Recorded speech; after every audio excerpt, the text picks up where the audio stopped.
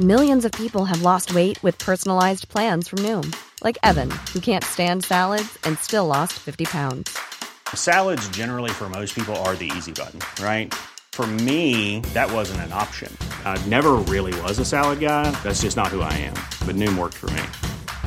Get your personalized plan today at Noom.com. Real Noom user compensated to provide their story. In 4 weeks, the typical Noom user can expect to lose 1 to 2 pounds per week. Individual results may vary. It's that time of the year. Your vacation is coming up.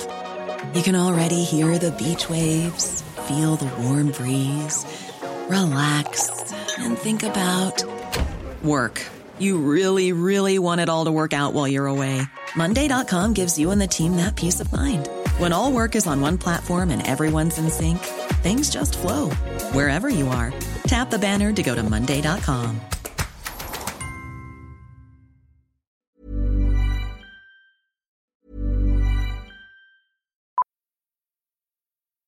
Millions of people have lost weight with personalized plans from Noom. Like Evan, who can't stand salads and still lost 50 pounds. Salads generally for most people are the easy button, right? For me, that wasn't an option. I never really was a salad guy. That's just not who I am. But Noom worked for me. Get your personalized plan today at Noom.com. Real Noom user compensated to provide their story. In 4 weeks, the typical Noom user can expect to lose 1 to 2 pounds per week. Individual results may vary.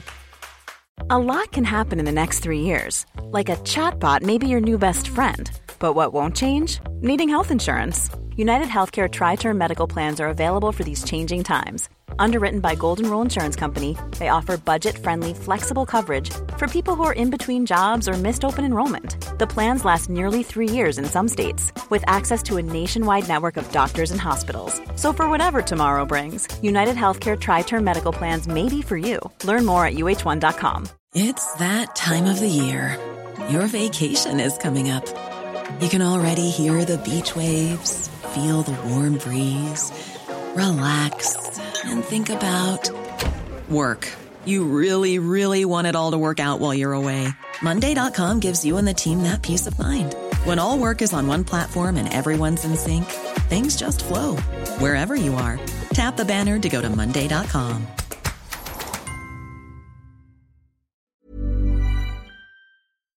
Now, my next guest is no doubt well known to you from her years as a reporter with RTE and currently as a presenter with Oireachtas TV. She's also the author of The President's Letters. And you're very welcome to the programme, Flora McCarthy. Thank you very much, Orla, and great to be here in LMFM. Lovely studios. I'm just turning up your mic there, Flora, and you might just move a little bit closer to it if you would, please. I'm just admiring the studios and the buzz of being back in a radio studio. There's nothing like it.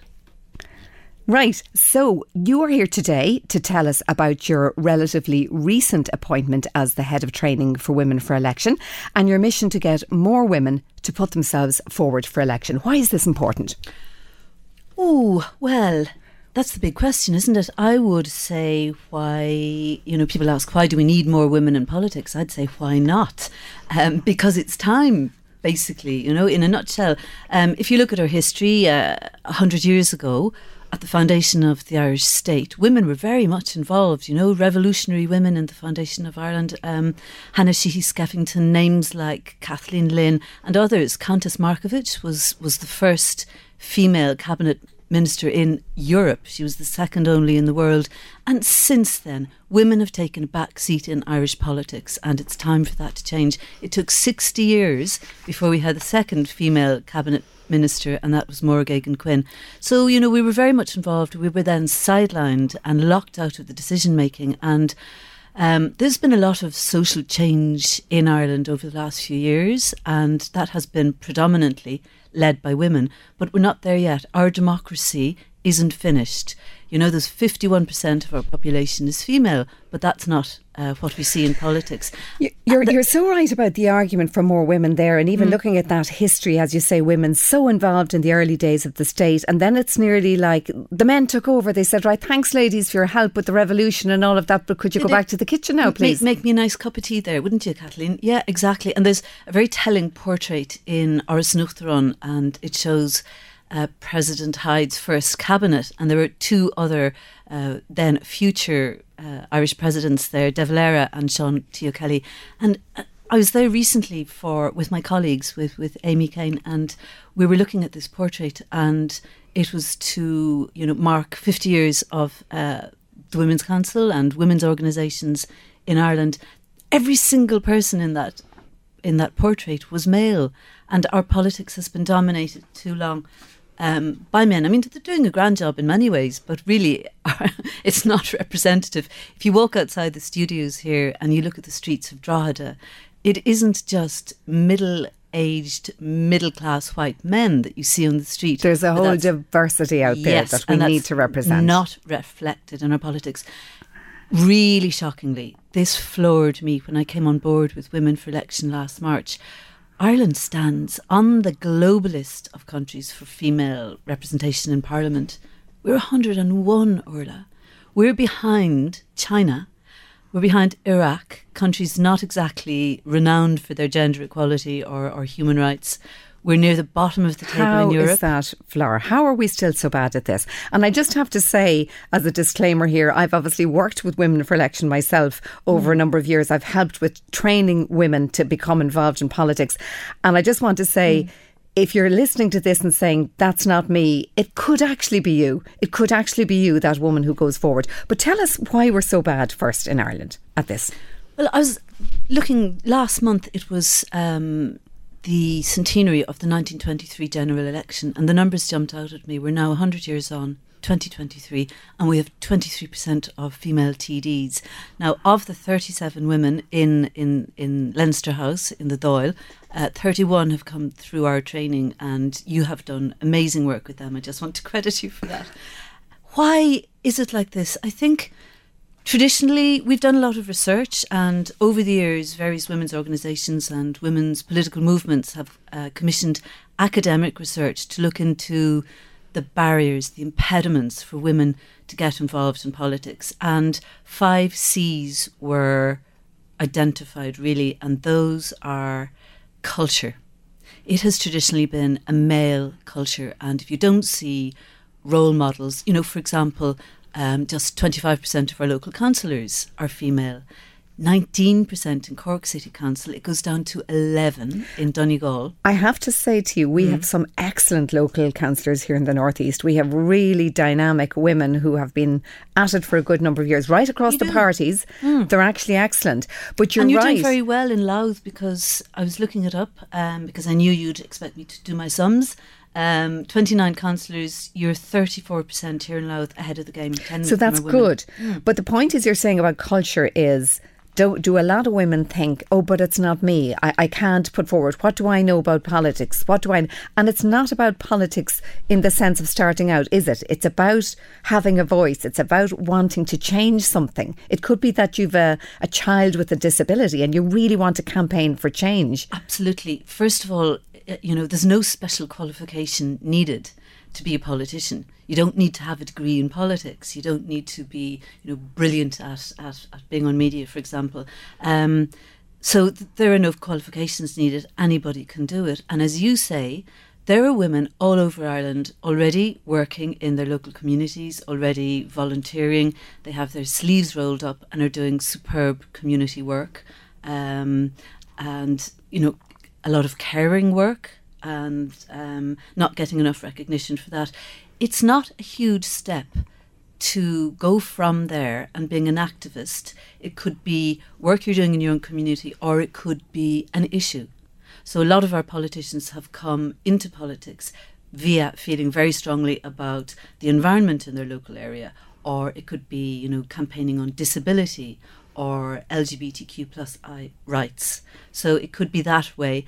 We then encourage these women to find their voice, to up their game on their communication. Well, you talked about the 5 C's, and obviously the next one is confidence. And, the confidence to say, I've already campaigned to have the extension built on the school. I've already, campaigned not to have the pylons go across the back field. I've done that. So then moving that forward to say, well, actually, could I be a councillor?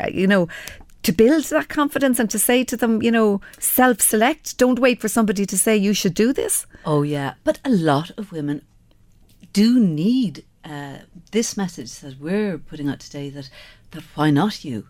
that maybe they're brilliant at doing the work, they're fantastic organisers, they've got networks like you wouldn't believe, but it's that next step into politics that maybe they haven't thought about. But confidence to do that is huge, and it's not going to be easy.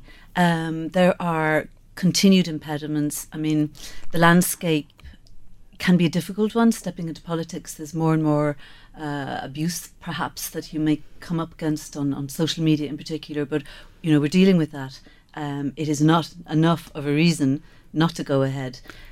Confidence on the doorsteps. We also do a lot of work with women on, how to present themselves on the door, how to get the message across. Literally training people to say, okay, when you go to a doorstep, how do you actually ask for the vote? Training them how to open the gate and avoid the dog and walk up to the door and take a big deep breath and leave a lasting impression. And, maybe not stand there and say, I'm here, you should listen to me but to engage with the person on the doorstep. What do you think? And I'll take that away and that will inform my policy. And you also talk about one of the 5 C's is candidate selection, and the discrimination obviously comes in there, in that there are women, many women I think, who maybe reach out, try to join a political party and sort of feel, am I welcome here? Am I ever going to be the candidate?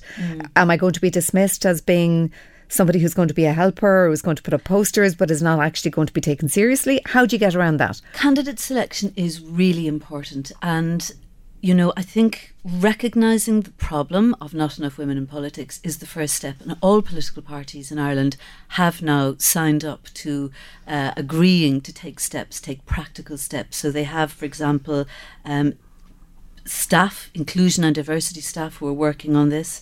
They're actively training women as well and getting involved in our training, and they are seeking candidates. I heard on Morning Ireland, a rival station, programme this morning, all party leaders, with the Dáil term about to begin next week, they're going on air and they're setting out their stall for the rest of this term. So this morning 2 of our female party leaders were on, Ivana Bacik of Labour and Holly Cairns, leader of the Social Democrats.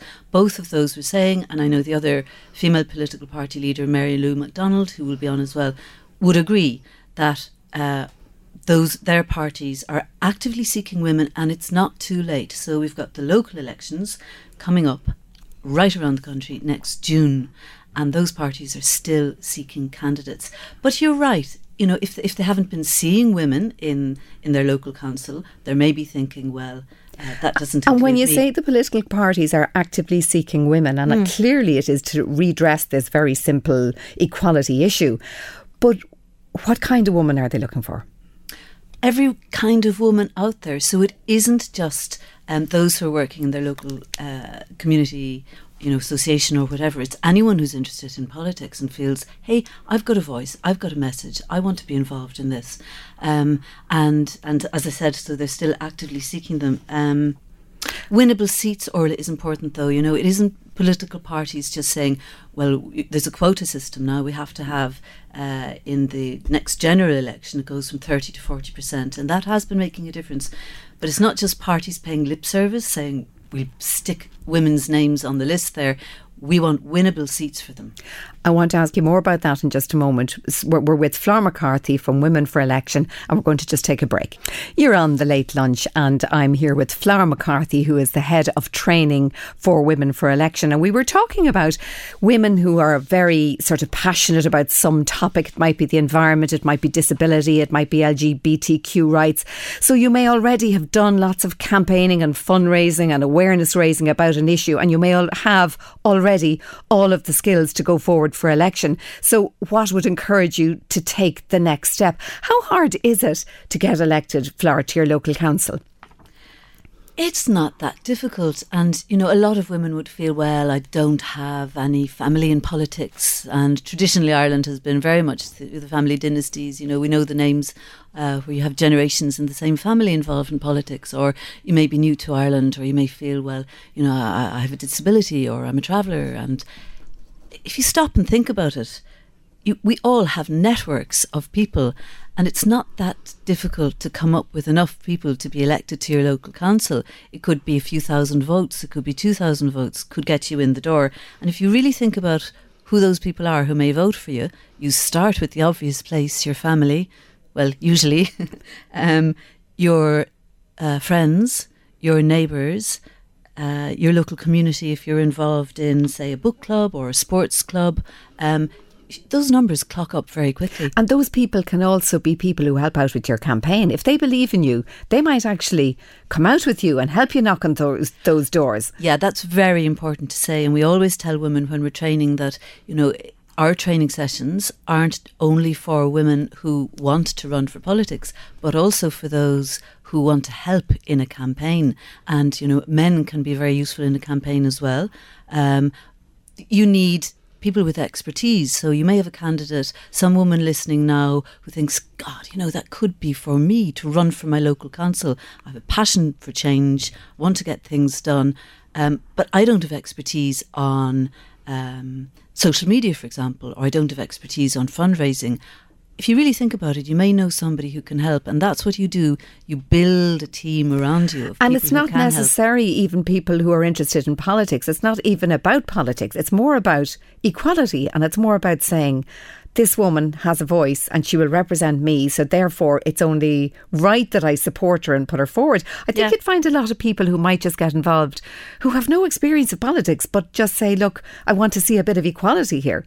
Oh yeah, I mean we all have seen areas where it has been shocking. We've had a lot of societal change in Ireland over recent decades, but I think back, Orla, to my mother's time. I grew up in Skibbereen. My mum was from Dublin, but she knew an awful lot of women her age who had to, because of the marriage bar, quit their jobs, put an eject button on their career. And there was one lovely story of a woman I came across. I know her granddaughter. Her name was Bridget Murphy. She worked as a secretary in Arsenacht for President Douglas Hyde. And as soon as she got married in the late 30s, she lost her job because she had to make way for some young man. Years later, 50 years later, she was one of the first people to volunteer for the campaign of Mary Robinson, who had herself, as a lawyer, worked to end the marriage bar. So, generations of women out there have been on the receiving end of inequality. Well, you're making me think of a personal story as well. My great aunt Mairead Grada was the exact same. She worked for Ernan the Blythe, one of the very early ministers, and same thing, had to leave, had to marriage bar and all of that, and she ended up being separated in a day when nobody was, and she became a playwright, and her famous play was An Triail, and it was the same thing. It was women creating opportunities for themselves. So women are brilliant at needs must, at actually creating an opportunity. But maybe just women listening to this would think, yeah, I do wonderful things for the Rotary Committee or whatever I'm involved with, but our politics is a step too far. How do we say, no, it's not a step too far? Well, you know what, all of my friends and all of my friends' friends, so many women in Ireland are working so hard to get to the end of the day or to get to the end of the week, juggling childcare or elder care or trying to put food on the table or trying to get a day's work done and walk the dog and mind themselves. You're not going to get it all done. We work incredibly hard. And I imagine there are a lot of people listening who would say, well, I am really capable, but I'm stretched in too many different directions. That's where having help around you comes in. So as we were just saying there, build the tribe, build the network. The network of helpers, even if it's down to, somebody minding your kids while you go canvassing, somebody driving you along the canvas. You need a little team to help you. And then check our website, womenforelection.ie, because we've got some fantastic training there and workshops, and a lot of it is online. So you can dip your toe in and come along to some of our free workshops and webinars and see, well, could this be for me? You're right when you say just dip your toe in the water and try it out, because a lot of people will say, well, not only do I not have the time, because childcare is one of those 5 C's that we mentioned, and the other one is cash. Women would say, but sure, I don't have the money, and how would I raise the money to run for election? But you're saying you try to make the courses that you offer accessible. Oh, we do, yeah. I mean, several of them are free. Others are, nominal fee because we need to hire a venue sometimes or get trainers.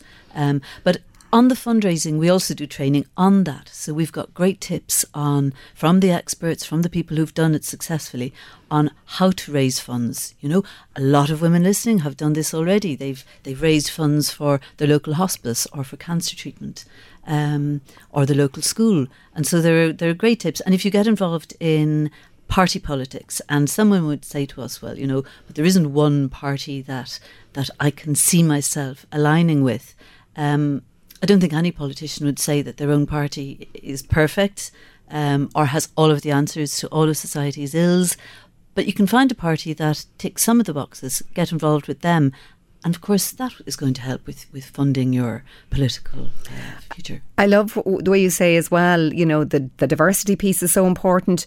I know here in Meath we have Councillor Yemi Adenuga, and she is a force of nature. She came from Nigeria, and her backstory is so interesting in terms of being in a family where her father had half a dozen wives or something so culturally different to us. And she's embedded in Meath and doing great work. She is, and she fell in love with Navan. She talks about the story about seeing it on a map, getting off a bus and realising for the first time since she'd left Nigeria, this is home. She started volunteering in local schools, in community associations, to give back something to her community, and that's what drove her in politics. And people can be cynical about what it is that gets somebody to get involved in politics, and it's self-serving.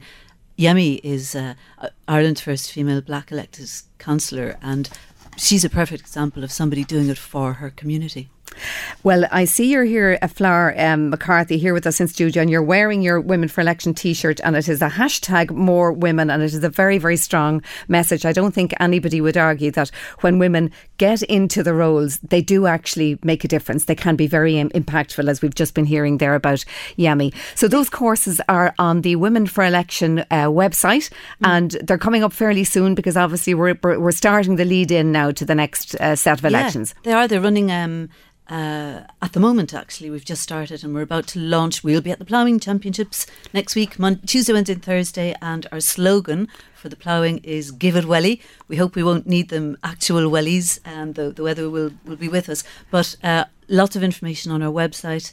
We've done training courses also with people with disabilities, and a great one with travellers in the spring. So all women are more than welcome to come along. Maybe you know nothing about politics. We've got Introduction to Politics. Maybe you are very accomplished and you need to work on your media. So we cover it all. Well, Flár McCarthy of Women for Election and formerly of RTE, thank you so much for coming in to us today, and I hope you've encouraged a few women to think about putting themselves forward for election.